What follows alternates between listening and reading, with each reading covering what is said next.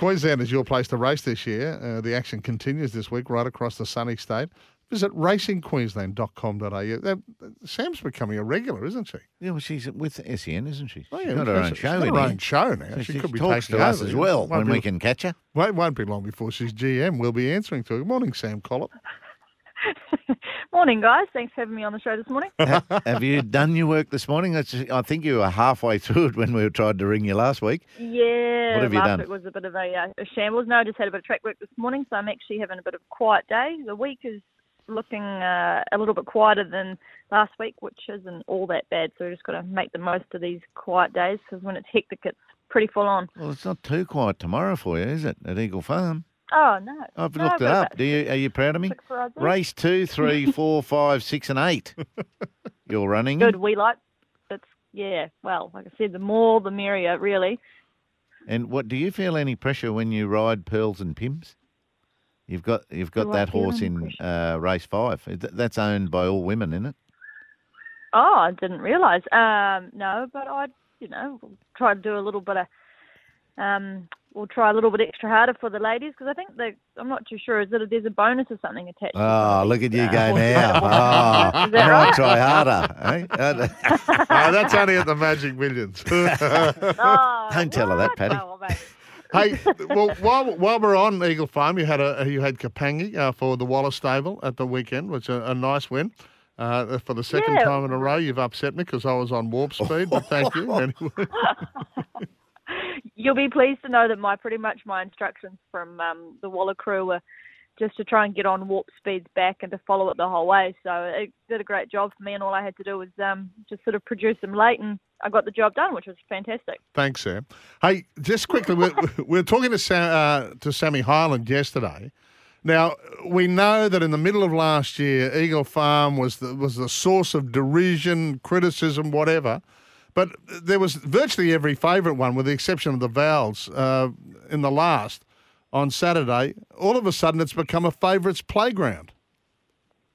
Yeah, in the short time I've been here, well, I say short, but it's pushing a year and a half now. I know that they were having a lot of problems with the Eagle Farm surface, with the grass that wasn't taking, and it really was a shambles, to be fair to them, for meant to be their premier track. But the last 2 or 3 meetings at least, the track's been absolutely fantastic. I can't fault it. Grass obviously has done its job. The stuff that they've now been trying to grow to cover up the old stuff that wasn't working, and it's pretty much, well, I'd have to say close to one of the best surfaces now that they've got up here in Queensland. Wow, that's great to hear. Great, really good to hear. Yeah, Sam, I wanted to ask you, in track work, are there big differences in how different trainers work their talent? Yes and no. I think most of the time the majority of trainers are working fairly similar. Some trainers are a little bit more particular on the times that you run.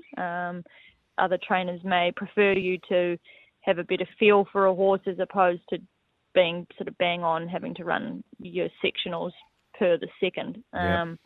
There's a few Kiwi trainers I'd ridden for up, under Sunny Coast, Paul Jenkins or the like, that probably train more how I was used to riding track work before I came over here, more long, slow work, working over a bit further and things like that. But, yeah, I guess everyone's sort of the same. But, yeah. Yeah, interesting. Yeah. Hey, just quickly, obviously big interest down south as well for Queensland races. Scalapini at the weekend, which was fantastic. But, of course, Tony Gollan has an enormous rap on the Magic Millions winner, Skirt the Law. And we see Skirt the Law continue its prep for the slipper this weekend. Yeah, it's really exciting seeing the Queensland horses, even Party for Two that went round, and I think she went round in Melbourne. Was it last month? One in the week before, yeah. Getting ready for the Diamond. Yeah, fantastic run from her to run second there. Obviously, Scalapini just absolutely destroyed them. It's fantastic to see these trainers taking the horses down, and not often do they send them down and not come back with a fairly successful, successful trip. Yeah, they've been good campaigns, haven't they? I tell you, on the jockey front, Ben Thompson's been pretty prolific lately, hasn't he? What qualities do you feel he's displaying at the moment, Sam? Ben's always been, as far as I'm concerned, the ultimate professional. He's always walking the track. Does he form extensively? Obviously, he's ridden in Singapore and he's ridden in Melbourne and things like that. So he's a very, what did I say? He's a well-travelled young man. Yeah. He almost seems like he's older than me sometimes, but he's not. Got quite a way off that, but yeah, he's really an old soul, Ben. But he's always ridden well. Like it's just, obviously he's just having a good run at the moment, where having a bit of luck, as we know as riders, sometimes you can't always be on the right stock, but he always rides well. He's someone I enjoy following in a race, because I can guarantee that if I'm on the back of him, that he's sort of thinking for me as well. So he's a real asset to our industry. All right, we'll let you go. Anyone we should be following tomorrow? Well, I think you've already mentioned it, haven't you? Pims and Pearls. No pressure. Yes. You're piling it on yourself. Yes, we'll be watching. We'll be watching. Good luck, Sam. Thanks, guys. Thanks, Sam. Yeah. Sam Collett joining us here.